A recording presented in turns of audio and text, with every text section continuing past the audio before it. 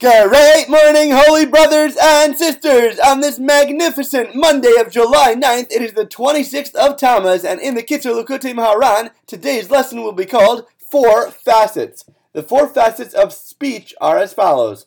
The first facet of speech is the speech of charity, since the defining characteristic of man is his ability to speak, and this speech in turn is drawn from charity, since charity and kindness also define man. In other words, the quality that defines man who is able to speak is that he bestows kindness upon others. Moreover, anyone who does not bestow charity and kindness upon others greatly blemishes his power of speech. He is nothing more than an animal, and is not a person at all. For a human being is so called only because of the charity and kindness that he performs for others. When people act selfishly, especially at the expense of others, they are literally like animals. We need to rise above the haughty hooks of the evil inclination and become glorious givers to show that we care about others and elevate our words to the level of charitable speech. The second facet of speech is the speech of repentance, whereby a person speaks many words of repentance before God. Our goal in this world is to connect to our Creator. Once we work on nullifying our egos, we can then use our power of speech to talk to God through Hisbodedus, verbalize personal prayer, and come back to God through teshuvah. The third facet is speech of those wealthy people who enjoy good relations with the authorities, whereby God sends words of grace to their lips